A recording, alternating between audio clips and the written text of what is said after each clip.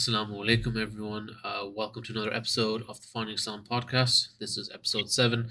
I'm your host, Abeer, and I'm joined with Muhammad and Zain, part of the FI team. And today we're going to be discussing, secularism, kind of talking about the many valid critiques of it, as well as the attempts that have been made and seem to continue to be made to secularize Islam, aspects of Islam, or Muslim countries in general. I think we'll just kick off with this right here. And this is a topic that really you two in general are more kind of well versed in than myself. So, Marie, do you want to just kind of kick us off with it? Yeah, inshallah, not a problem. I did my master's dissertation actually on secularism, and that's where I kind of got a lot of this reading and information and research done on secularism, especially secularism in the Islamic context. All of this really begins with the fall of the Ottoman Empire in the 1920s, and this figure, Ali Abd al-Razak, who in Egypt is an Azhari scholar, graduated from Al-Azhar, did further education and studies in Oxford, returns to Egypt in the mid-1920s, or he's been in Egypt in the 1920s, and argues for the first time that Khilafah is not necessary, that Caliphate is not a requirement on the believers. And this argument, in hindsight, seems to be the first argument for a secular Islamic world. And the thing with Razak, though, is that he's operating in a very specific context, which is the context of the Egyptian monarchy attempting to lay claim to the Khilafah. And he was actually, in the politics of Egypt, involved in resistance to the monarchy and monarchic rule in favor of a democracy, a constitutional democracy. And so this fits in within his broader political career, but in terms of a singular book and a single kind of attack, you could say, on the century-old institution of the Islamic Caliphate, and the argument that we don't need it, and that instead we are free to choose how we see fit from the different political systems. This becomes the kind of opening salvo in among many different ones. But the opening salvo of this push to secularize the Islamic world, to separate between the religious and the mundane or the non-religious. And this line of a stark kind of separation between the things that are religious in nature and everything else begins begins with Abd al-Razak. It's continued, some would argue, by the work of other reformist figures like Muhammad Abdu and Rashid Rida, and Afghani. So some people will retroactively ascribe these thinkers to be secularist thinkers, though they are much more complicated and we can't really do any of them justice in a very short amount of time. But there begins, right, in the post-Ottoman world, this question of how do we move forward? And one question that people have turned to, or one answer that people have turned to, is to secularize, to separate between deen and dunya, to put the religion on the one hand and politics on the other, and the rest of life. And this begs a number of questions, like what is secularism in itself? And then why should we secularize? The question of what is secularism is painfully difficult to define, because even amongst scholars of secularism and secularization, there is no consensus on a single definition. Instead, you have 3 definitions. And you'll notice that each one kind of has its own role to play, and 2 of them and they're all, for the most part, wrapped up in Europe and Europe's experience of secularization. And that's why, according to most major theorists of secularism, there are many exceptions, right? Each theorist comes up with essentially an argument of secularization that only really works in a very localized region or a localized kind of context. And when you try to universalize it, it falls apart. So the first definition of secularism, which is the oldest, is this separation or extraction of non-religious materials from the frame of the religious, or from the sphere of the religious. And this goes back to the extraction of property from under church authority in medieval Europe to the commons, and the slow kind of bit by bit taking things from kind of wider the rest of life away from the church, until all the church was left with was this narrowly defined space of what was considered to be religious, right? Things that are matters that are ethical and spiritual. Social critiques were kind of minimized, the role of religion in society removed, the exercise of the church of material power, land and military and money, was pushed to the side in favor of new disciplines. Religious explanations or pseudo-religious explanations for the understanding of the world would be replaced by science, and like economics and politics, and all of these modern disciplines of study kind of are born in this wrestling away of essentially the authority to discuss about the world from the church. And that ultimately has to deal with the first definition of secularism, which is a very kind of, it's rooted in European history. A second definition of secularism has to do with the separation of church and state. And this one has to deal more with political discussion. And how do we organize a modern society in the way that best fits all people? The issue with this definition, though, is that there are a number of exceptions. America is a major exception to this, or rather, not necessarily, So the American model seems to be an exception in that the American people are a very religious people. America began from its earliest days as a settlement based on religious freedom and the religiosity of its people. The Puritans in Massachusetts and the Pilgrims as well across like the first generation of American settlers were here to build a religious utopia. And that dream, while it may have changed and transformed, the bedrock of American society is still Christian, even though its government is still secular. That is a critique of the third theory of secularism, which is the decline in religious belief over time. And this is seen by its kind of proponents as a universal symbol of human development. As people understand more and learn more and study the natural world, they begin to shed these outdated, outmoded, kind of superstitious beliefs of the past, right? We no longer need God to explain the world. We no longer need religious authorities to give us morality. We no longer need these kind of ancient systems, and we can enter into a more rational age where we are guided by philosophy and exist in the secular world where the ancient religious divisions no longer divide us. America is an exception to that, though, in that the American people are a very heavily religious people. They're a very Christian people. And that may be changing in more recent times, but back when these ideas were articulated in like the 1900s, America was seen as an exception to this. Because while in Europe religious fervor may have been declining, in America it had maintained, right? It was staying. But no one ever thought that America was somehow less secular.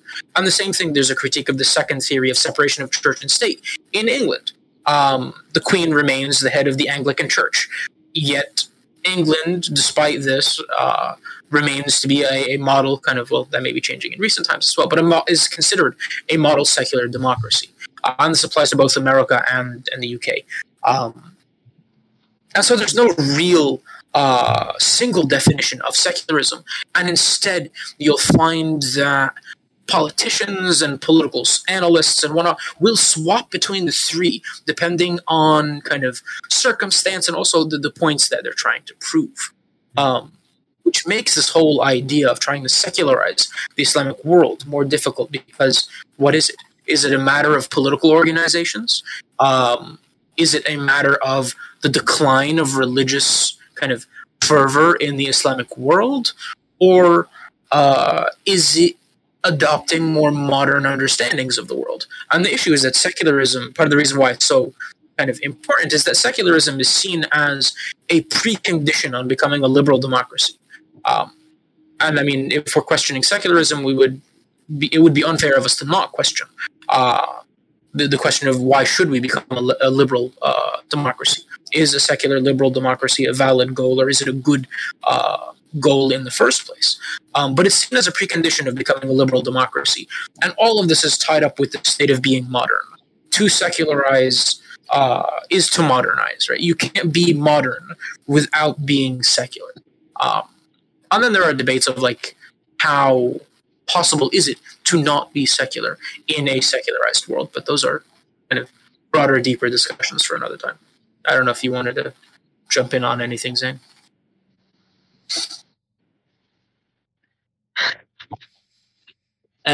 You just went through like so much, so there's a bunch of other things I wanted to comment on, but Yeah, we can go back to any point. so far. I almost don't want to backtrack. No, it was kind of just I had intended it to be a rough outline, and we can jump through any of those points. I think one thing, just to kind of jump in on it, is that I find interesting because I don't think a lot of lay people kind of even know that, Marie, in terms of what you how you went through it. There's multiple definitions of secularism depending on even how you look at it. I think most people at the very basic level probably understand the definition of it being basically separation of church and state. That I think is the most common. It's probably fair to say that's the most common understanding of it. It is. And it's interesting as well because it's a very European model, I suppose. Like in terms of its origin, and even like when you mentioned kind of its kind of I guess initial inception into kind of Egypt at near the end of the Ottoman Empire, how at least initially it was coming from people who from individuals who had studied in the European environment as well. And that reminds me a bit of Pakistan as well, because Muhammad Ali Jinnah was a student of Oxford as well, which you kind of see similarities of kind of the governance of Pakistan as well, and how it's ran as a state comparatively to probably a lot of secular states as well. So to me, that would be one kind of initial, I guess, problem you could say, is how it's a very European idea. And just, what might work or what makes sense in a European climate doesn't automatically translate to Egypt, Pakistan, or Muslim nation, where the dynamics are completely different. Even other nations in general, scholars of secularism have pointed out how their models don't apply to China, don't apply to Japan, don't apply to Asia, because the entire dynamic between religion and society is entirely different. And I think it's Jose Casanova who argues that when it comes to religion, there can be no general rules. Yet, despite this, politicians every day, right, you'll hear someone talking about the need to secularize the Middle East. The religious tensions and religiosity is the problem of the Middle East. And if only that we could kind of bring the Middle East into a modern, liberal, secular world, we could deal with these problems kind of rationally and remove them. But the question is, what is secularism? Because Muslim scholars are split on the opinion of kind of separating church from state, or even like democracy. Is it simply that we have scholars on the one hand and politicians on the other hand, and it's a very a very practical division of society, in which case it can be achieved quite simply, right? To say that we have politicians who are not kind of religious scholars, and then we have religious scholars on the other hand, and laws are made through kind of political machines as opposed to coming down as religious edicts. And this is where a lot of modern Islamic secularist scholars argue that you can have what they call double consensus. A consensus based on secular politics and then a consensus on religion. That Muslims can have ideas and articulate these ideas politically without using Islam and halal and haram as the language used to debate these. Because the minute you do that, you can't have a discussion around these policies. So if you say the Islamic opinion on X issue, X modern issue, is ABCD, that's a hard line. No one can now debate the validity of that ruling.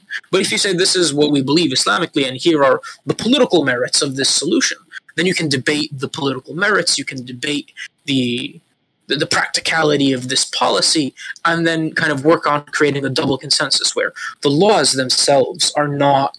The laws themselves may be based in Islamic rulings, but the rationale that's kind of used to enact these policies is secular and political. So that's offered by some, I believe, like Abdullah Naim, as a way to kind of merge and create this Islamic secular future. But that debates, I mean, that assumes that secularization is the way. And at this point, Marie, are we seeing alternatives really? Because like so far, I feel like the aim still seems to be secularization from what I'm seeing. Like in most kind of Muslim countries anyway. Despite the fact that a lot of these countries are not really doing well. Like if you look right now, for example, Turkey is economically is struggling. Pakistan economically is struggling, and this is coming off the back of many other issues that both these kind of countries have had for years. I mean, especially I guess you could say Turkey, because of course Turkey under Ataturk was very very secular. So are there attempts being made to really kind of challenge the idea, change, or kind of change beyond kind of the attempt to secularize? Yeah, so this is where you get into kind of like views of, or like very interesting and differing trends. So in the Arab world, there has been recently, or less recently rather, in the early 2000s, this push for more Islamic governance under Muslim Brotherhood style or related kind of groups. You had the Muslim Brotherhood in Egypt, you had the Ennahda in Tunisia, is it Tunisia? Yeah, Tunisia, I believe. And these different kind of groups coming to power, promising Islamic governance. And this very paradoxical trend that these groups themselves, while in power, secularize. They kind of backtrack from their initial kind of promises of a more robust Islamic governance in line with traditional conceptions of the Sharia, and develop more liberal democratic frameworks in these countries. But then Turkey is also an interesting case because you had heavy-handed secularization of society. And this is also kind of a point that secularism does not necessarily is not necessarily a marker of a democratic, liberal kind of society, because in the Soviet Union you had authoritarian secularism. In Turkey, again, you had authoritarian secularism. But in recent years, especially under Erdogan and the AKP, there has been a push to kind of re-Islamize society, to remove older bans on religious practice in Turkish society, and to re-Islamize society, except that this hasn't overturned the democratic nature of the Turkish government. Kind of criticisms of Erdogan and his regime aside. Turkey remains, at its core, regardless of the religiosity of its people nowadays, a secular, democratic country. Though it may not have a shining record, but I can't speak to that because I don't specialize in Turkish politics, so I wouldn't know. But there's also been waves of Islamic Brotherhood or Muslim Brotherhood politicians coming to power in Pakistan and Malaysia and across the Islamic world, offering or promising some return to kind of Islamically inspired, if not derived exactly from the traditions of Islam, a government. And the success or failure of those movements is entirely dependent on kind of local politics. But yeah. Yeah, no, that's interesting. Zain, I might try and bring you in here. So I suppose because there's a lot to dissect, so kind of maybe like to kind of break it down a bit more. What are, I guess you could say, within these attempts to secularize Islam? What are some of the criticisms in your experience and from your readings that exist out there? I suppose there's perhaps the question is why do those attempts exist? and how do they come about? And I suppose there's perhaps there's two different dimensions that we can mention, and this might be they each in their own way. I suppose they correspond to the definitions that Marey gave. So one dimension is like refers back to what Marey was saying about how like Ali Abdul Razak and other reformers were making this attempt to emulate perceived Euro American success in terms of economics and civilizational evolution, and they thought that we had to emulate them at a state level and a social level in terms of the implementation of secularism.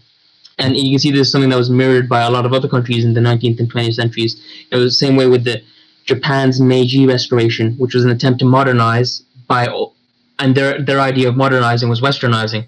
And similarly, with China and their Cultural Revolution becoming a modern country, again, they very heavily embraced, communism, which again is a European Enlightenment ideology, as a means of entering into the modern world. So it's not something that's distinct to the Muslims.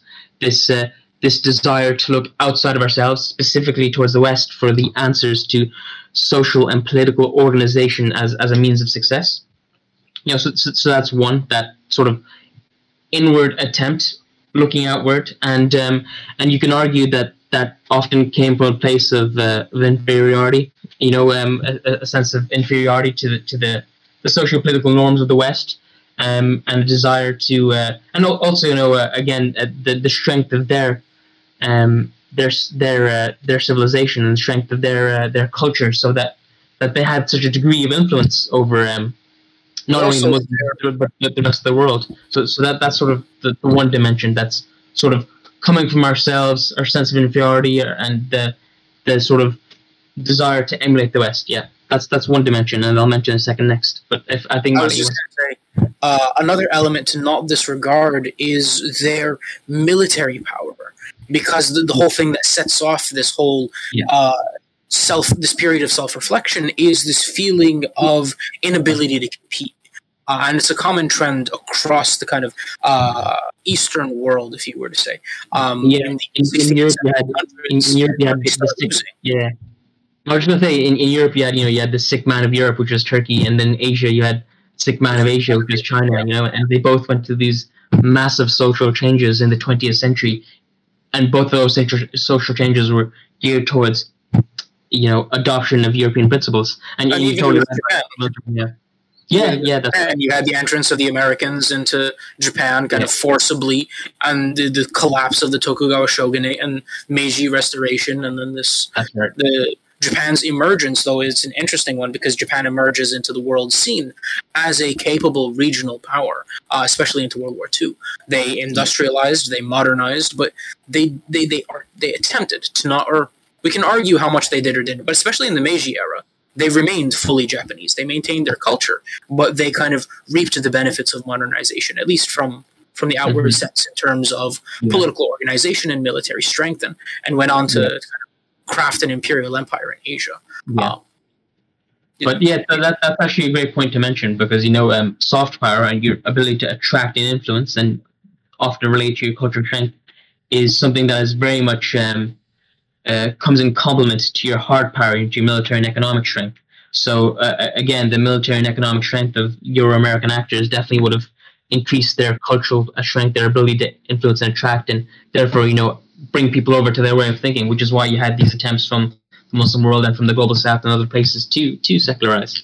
So that's the first dimension, which is really important to mention, I suppose. And then the second dimension, if unless you have if you fellas have anything to say on that, we could quote Ibn Khaldun, but we wouldn't need to go there. Go ahead. I mean, Ibn Khaldun has this quote where he says something to the effect of, like, when one group loses to another, they ascribe their defeat not to their own weakness, but to the perfection of their enemy. And this is what inspires this kind of period of self-reflection with an eye towards kind of their own weaknesses, their own inferiority relative to the strength of the one who beat them, and then the adoption of their social norms and their political norms and whatnot. Very interesting.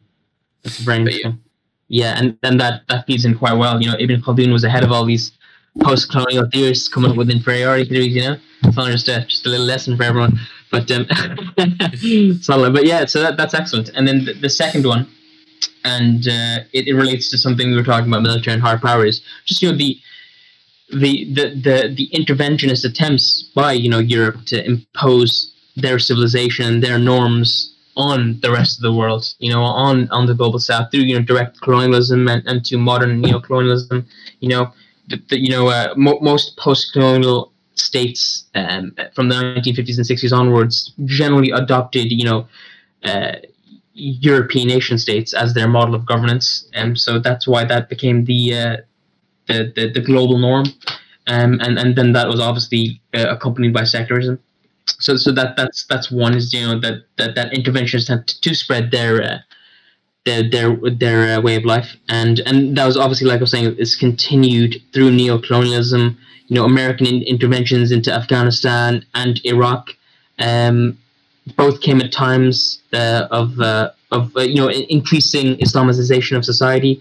The coup in Egypt came again with the Muslim Brotherhood victory. Attempted coups in Turkey are on the back of increasing Islamic influence in Turkey. So you can see that whenever there is in terms of the post-colonial age, in terms of the increasing strength of Islam, has seen attempts to correct, interventionist and imperial attempts to correct. And this, both in the colonial and post-colonial period, what's important to note is that this is very much inspired by sort of, European imperialism and European Orientalism, that exert control over the global south, and the desire to redesign and dissect and to create it in its own image. It's not a coincidence that after colonialism, Egypt and Libya and Iraq and Jordan all became monarchies, just like Britain, and Syria became a republic. Syria and Lebanon, I think, became republics like France. So it's not a coincidence that countries ended up adopting the governance norms of their colonizer. So that's the second dimension that I'd mention. But that first one, which is that inward, that inferiority, that cultural pressure, which causes you to enter into secularism or to any foreign ideology, and then that interventionist imperial dimension, that Orientalism, which is ongoing. Mm-hmm. Yeah, absolutely. Yeah. And we're seeing recent, the most recent example of that is Afghanistan. The U.S. has spent so many resources, so much time and effort in attempting to manipulate and kind of inhabit that country for its own benefit. The funniest thing for me about that situation was I actually saw an article after they fled Afghanistan, basically saying that since the Taliban now controls the poppy fields, there's going to be less opium now in the U.S. But it was framed as if that's a bad thing. It's like, really, the opium market's going to get hit real bad. For anyone who invested in opium, it's time to get out now. But it's a perfect example, though. It's literally, it's all about control. It doesn't matter, whether it's good or bad. It's all about control. And personally, I'm curious, and I hope inshallah things improve for Afghanistan. There are people who are in a very, very difficult situation, economically and so on. But to kind of touch on, so we've touched on like some of the criticisms there regarding secularism, and well, we touched on kind of why attempts to secularize have been made. I suppose what I would ask is there a case now that we can kind of retrospectively look at like the Ottoman Empire and these things that kind of predated the rise of secularism, can a case be made to say that those systems, I don't think we, realistically speaking, in this era we could go back to a system like that, but can a case be made that overall that it was a better system, I suppose, for many of these nations than the attempts that have subsequently been made to secularize? I have a response. I'm sure Marty was. You want to go first? Okay, sure. I was going to say that the question perhaps wouldn't necessarily be like in terms of better or worse, but in terms of kind of more holistic and intrinsic, especially within the concept within the Islamic tradition. To secularize and modernize in the Islamic world brought with it a redefinition of the relationships between the state and people and the nature of the law, which, according to scholars like Wa'il Halaq, completely eroded and like undermined earlier understandings of the relationship between the state, the law, and the people. And he argues that a modern Islamic nation state is an oxymoron. It's a contradiction in terms. A state cannot fully apply Islamic law and remain a modern nation state. Because in his understanding, and in the understanding of some other scholars of Islamic law, the law is separate from the state. It's not made by state agents. It's enforced by state agents, but that these agents also have a role outside the state. The traditional Islamic scholars were on and off in terms of their appointments as judges by state authorities. And their hiring or firing to official court positions did not change the validity of their legal positions. And you have this kind of evolution of law outside the system, applied on a very local level, as opposed to what you have nowadays with nation states, with a top-down imposition of law that is created by legislative bodies and adjudicated over by Supreme Courts, and applied in one way fairly to the best of their ability across an entire landscape. In the Islamic world, what you had was a diversity of legal systems with kind of locales and regions where local scholars adjudicated cases based on their own understandings, which were developed relative to Islamic principles, but also the cultures and customs of the people. And so rulings in Islamic Spain would have differed from rulings in Pakistan, would have differed from rulings in Egypt during their time periods pre kind of modernization. Now in the modern world, what you have, starting with the Ottoman Tanzimat, and you can see this with most other places, is the codification of Islamic law, taking the law that was traditionally in the hands of scholars into now the hands of politicians who codify a single set of rulings that would apply in all cases, from a minimum of at least like 4 acceptable answers, right? For every legal ruling, you can have, or for every legal case, you can have multiple rulings per the different schools of Islamic thought and the different methodologies of the scholars. But now that diversity of opinion has been narrowed down to a single concrete rule, which cannot be kind of debated, especially if we're going to argue that this codification of state law is in its essence Islamic. To then attack that law would be to attack its Islamic nature, at least according to some scholars. Are you still answering the question? Yeah, so the idea is that, like, is this better or worse? You can't compare apples and oranges. If we're going to argue, is the modern nation state, the modern secular democratic nation state system, I think we should differentiate between secularism and the modern nation state, because I know you were mentioning, halak there, and I think that's an argument about how the potential lack of compatibility of Islam with the nation state itself. Well, I was going to say, because the two are connected when it comes to modernizing, right? If we're going to critique the modern Islamic states and compare them with pre-modern Islamic states, the modern ones are secular or at least trying to be, right? Mm-hmm. Secular nation states with this kind of top-down application of Islamic law, which, according to some scholars, does a disservice to the Islamic law. Versus this pre-modern kind of bottom-up grassroots application of the law. And if we're going to judge like the secular modern system on its ability to perform the older style, then it's going to be found lacking, basically. The long-winded answer of saying, like, if we're going to judge the modern era and the modern states by their ability to do what existed beforehand, they're going to fail because they're not built to do that. They're built to run in one very specific way, where the state controls the law, and that's not how it was in the Islamic past, basically. That's TLDR. Okay. Yeah, that's a lot to process again. A long way. I'm sorry. No, it's interesting, to be honest. And like, look, in fairness, this isn't really a topic where you can kind of just give little bite-sized answers. there's no easy. If there was an easy answer to this, we'd probably see more successful Muslim countries right now. I mean, you can try. I just on that point, I think it's been mentioned once or twice. I just would say that I wouldn't say that there aren't unsuccessful Muslim countries. I think I don't think we should get caught in this sort of this pessimism. A lot of Muslim countries have achieved a lot of impressive things, despite the many disadvantages placed upon them, and secularism and democracy aren't proven guarantors any sort of economic or cultural success. Turkey's recent cultural success in terms of its media production is very much attributable to its Islamic heritage. Even during the 20th century and after the end of the Cold War and the sort of American triumphalism about their way of life as being the only way of life. In the 21st century, we've seen China, a communist state, destroy everyone in terms of economic growth.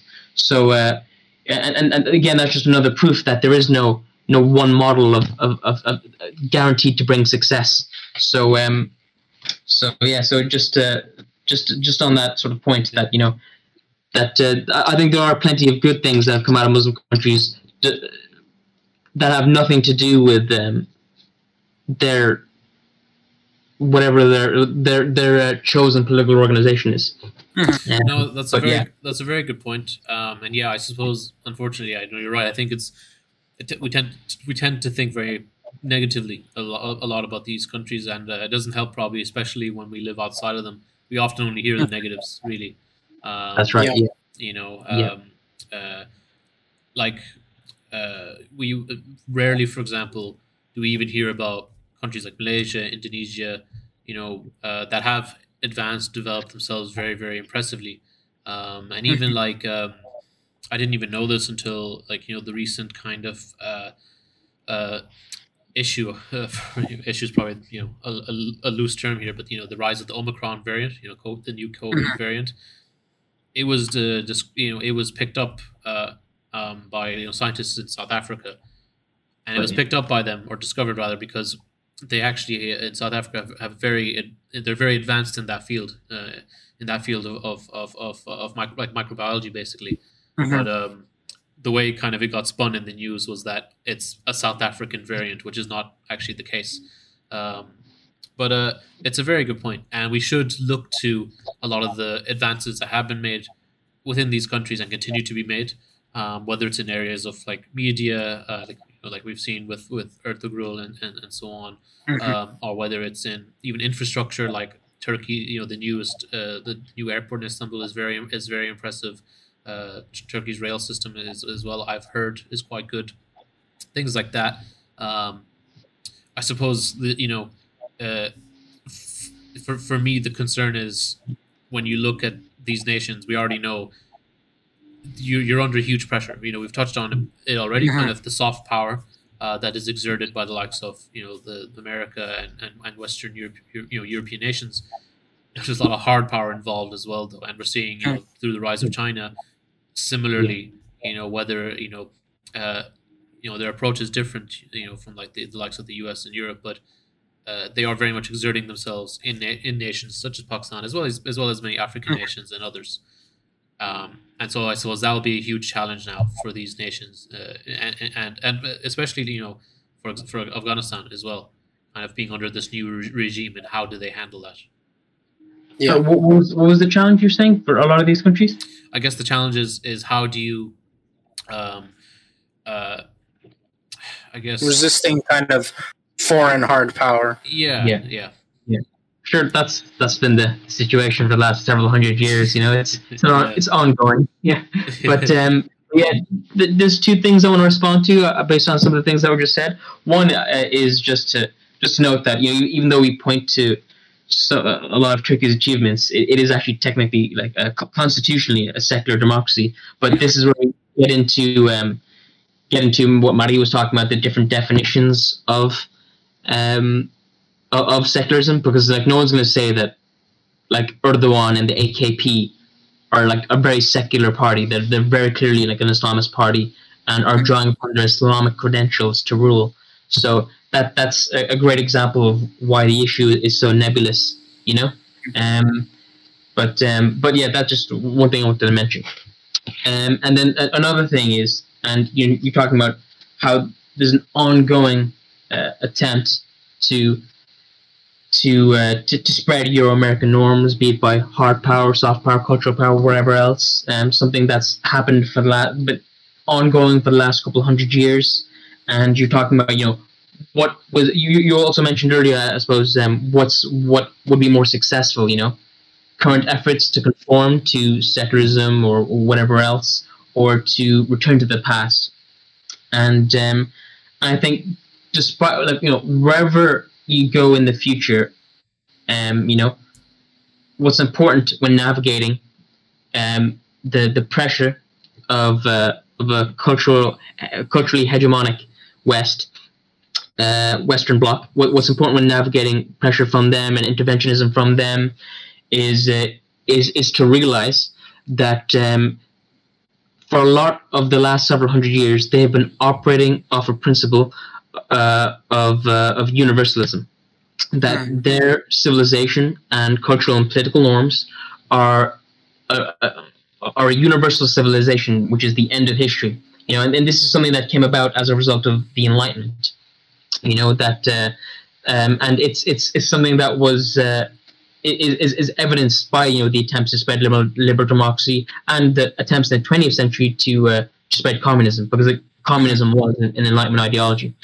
And what's really, really important to note about this, universalism that is being exerted by Euro-America, and is obviously very much tied in with imperialism, is that it assumes that the cultures and institutional norms of everyone outside of Europe can be reduced and can be removed, and that Euro-American norms can be adopted. That's the assumption. That's how that universalism makes sense. And what's been really, really obvious, and this sort of triumphalism with the assumption of their universality, this sort of came to a peak right after the end of the Cold War. Okay, we've defeated communism, and now our civilization can be universal. Mm-hmm. And why that was incredibly stupid was because, one, they just defeated another European ideology. So you actually just, in a weird way, you were defeating yourself, because you were just another European ideology which was trying to be universal. And then two, why that was silly was because all of those countries in the post Cold War period who were forced to adopt Euro-American norms in terms of economics and political governance just had a terrible time. Like Russia in the 90s adopting Euro-American norms and democracy in terms of its economics, politics, it went so badly that now we have like a resurgent Russia under Putin that is completely revolting against the West. And this is that's a great example of why that assumption of cultural reduction was such a failure. That the responses to Euro-American inspired authoritarianism. There's a lot to unpack there based on what I'm just saying. But what's important to know is that not only for Muslims and for Islamic civilizations, but you can't just assume that their cultures and institutions are just going to fade away and adopt a foreign ideology. And same for like African countries, South American. It's a society and a country has to be formed on a consensus that everyone has a sort of common culture and belief in the institutions. And that's one of the reasons why America is tearing itself apart today, is because their common consensus doesn't really exist anymore. So I hope that sort of all kind of made sense. I was kind of zigzagging, but the point is that okay, so can we get past secularism or return something to the past? It's the wrong question. We can't reduce our cultures and change and reduce what is there and just adopt secularism. It's actually just a flawed premise. That the idea that you just become something you're not. Unless you're like Russia and China, who just spent decades massively recreating their societies, it's just not a feasible project. So what is feasible for a lot of countries is for them to take a hard look at their values, hard look at their cultures, hard look at what their people need and want, and create an authentic system for economic and political life. Economics goes poorly when it's not authentic, and the same goes for politics and culture. That was all sort of my a big spiel, but I hope that sort of made a bit of sense about how countries can manage their relationship with secularism. No, that was very, very, very interesting, and it's the kind of, I feel like there's always just especially with America, they like to just pick one kind of villain. So like before it was Soviet Russia and communism, and since then it's, war on drugs, then war on terrorism, and so on and so on. It's always just kind of one big bad basically. But no, it's interesting. I think your point, especially on authenticity, is important there. And that would be, for me, that would be the big takeaway, is that just as kind of, each kind of caliphate that has existed, or each empire has existed, has been different according to the different kind of cultures of the people. We have to take kind of a similar approach. We can't just have try and just copy paste a solution that, or something that looks like a solution for one place, and then put it somewhere else. I mean, really, that is what secularism exactly has tried to do. And we've seen that it doesn't work, and it causes many, many issues. So, no, I think that's a really, really great point. And you take that exact principle and put it anywhere. Just taking something and chucking it somewhere else without respecting what's already there. That's just taking away secularism. It's the same thing, like with any ideology. It's the same way why communism was so virulently, violently rejected in so much of the Muslim world. But right now, like Turkey's coming back from communism, Afghanistan rejected communism. Right now in Central Asia, in countries which were secular socialist countries for the entire 20th century, there is actually an Islamic revival going on in some of these countries. So you can see that just the imposition of alien culture and politics is and economics even is it's just not feasible or clever or desirable. Another great example, specific for economics, is how Africa under African socialism from the 50s until the 70s had about 3% economic growth every year. But from the 70s onwards, with the introduction of Euro-American neoliberal economic policies, which were very much pushed through international institutions such as the IMF and the World Bank, which is the same institutions which encouraged neoliberal ideology in Russia and post-communist states, is that they actually reduced economic growth in both Africa and post-communist states. From the 50s, 70s, it was 3%. From the 70s up until the 21st century, it was 1.5%. And again, in Russia and some of these other post-communist countries, their economic development was just completely went terrible after the forced, it was called shock therapy, shocking them into neoliberal economics. So that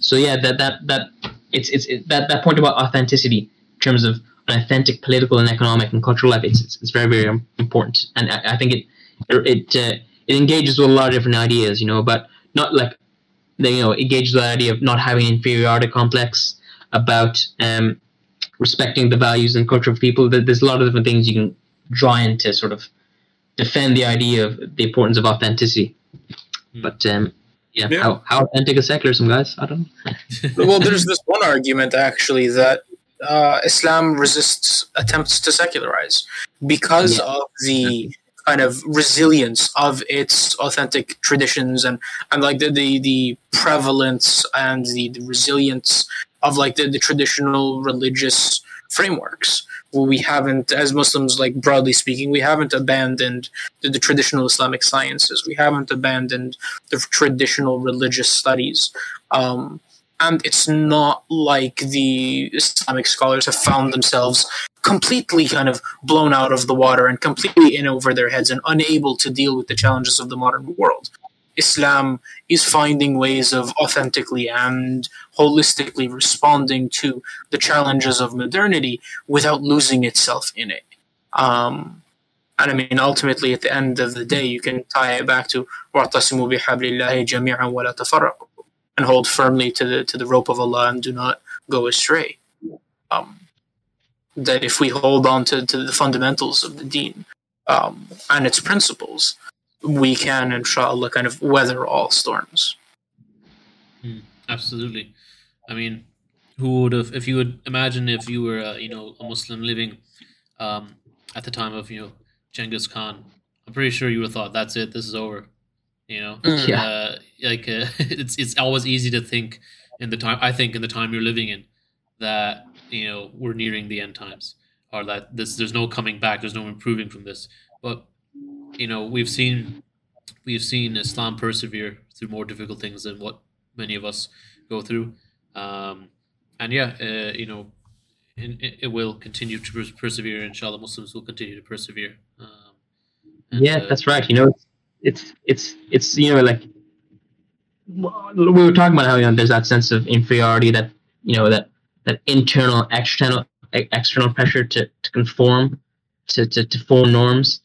But like one time we just like sometimes we just need to sit in the mirror, like sit down, look in the mirror, and tell ourselves, Islam came in the 7th century and was a world power for like 1,300 years straight. You know what I mean? Yeah. Like it was only up until the 20th century that there wasn't an Islamic world power. You know what I mean?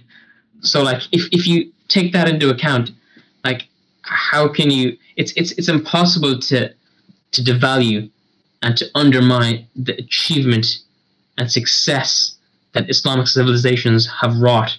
It completely undermines the argument that that religion, like you were saying, one of the definitions of secularism is that it's the people stop being religious and become secular, right? And that's how people evolve. Again, that's that Enlightenment European conception of what ideological evolution is. But if you take that 1,300 year power, powering for 1,300 years of powering forward, it just completely undermines that religion and it undermines success in politics and economics and civilization. And that we need something foreign from ourselves to be successful, because that wasn't the case. You might even argue the opposite, that our abandoning of Islamic principles is what might have been what. Yeah. Allowed divisions and civil wars and whatnot to come between us, issues of nationalism and race and. Yep. Absolutely. And I think that's a fantastic note to conclude things on for today. It was a really interesting discussion. I think we touched on a lot of things. I find this, I'm very much a layperson when it comes to kind of these kind of topics, but I do find it interesting discussing them.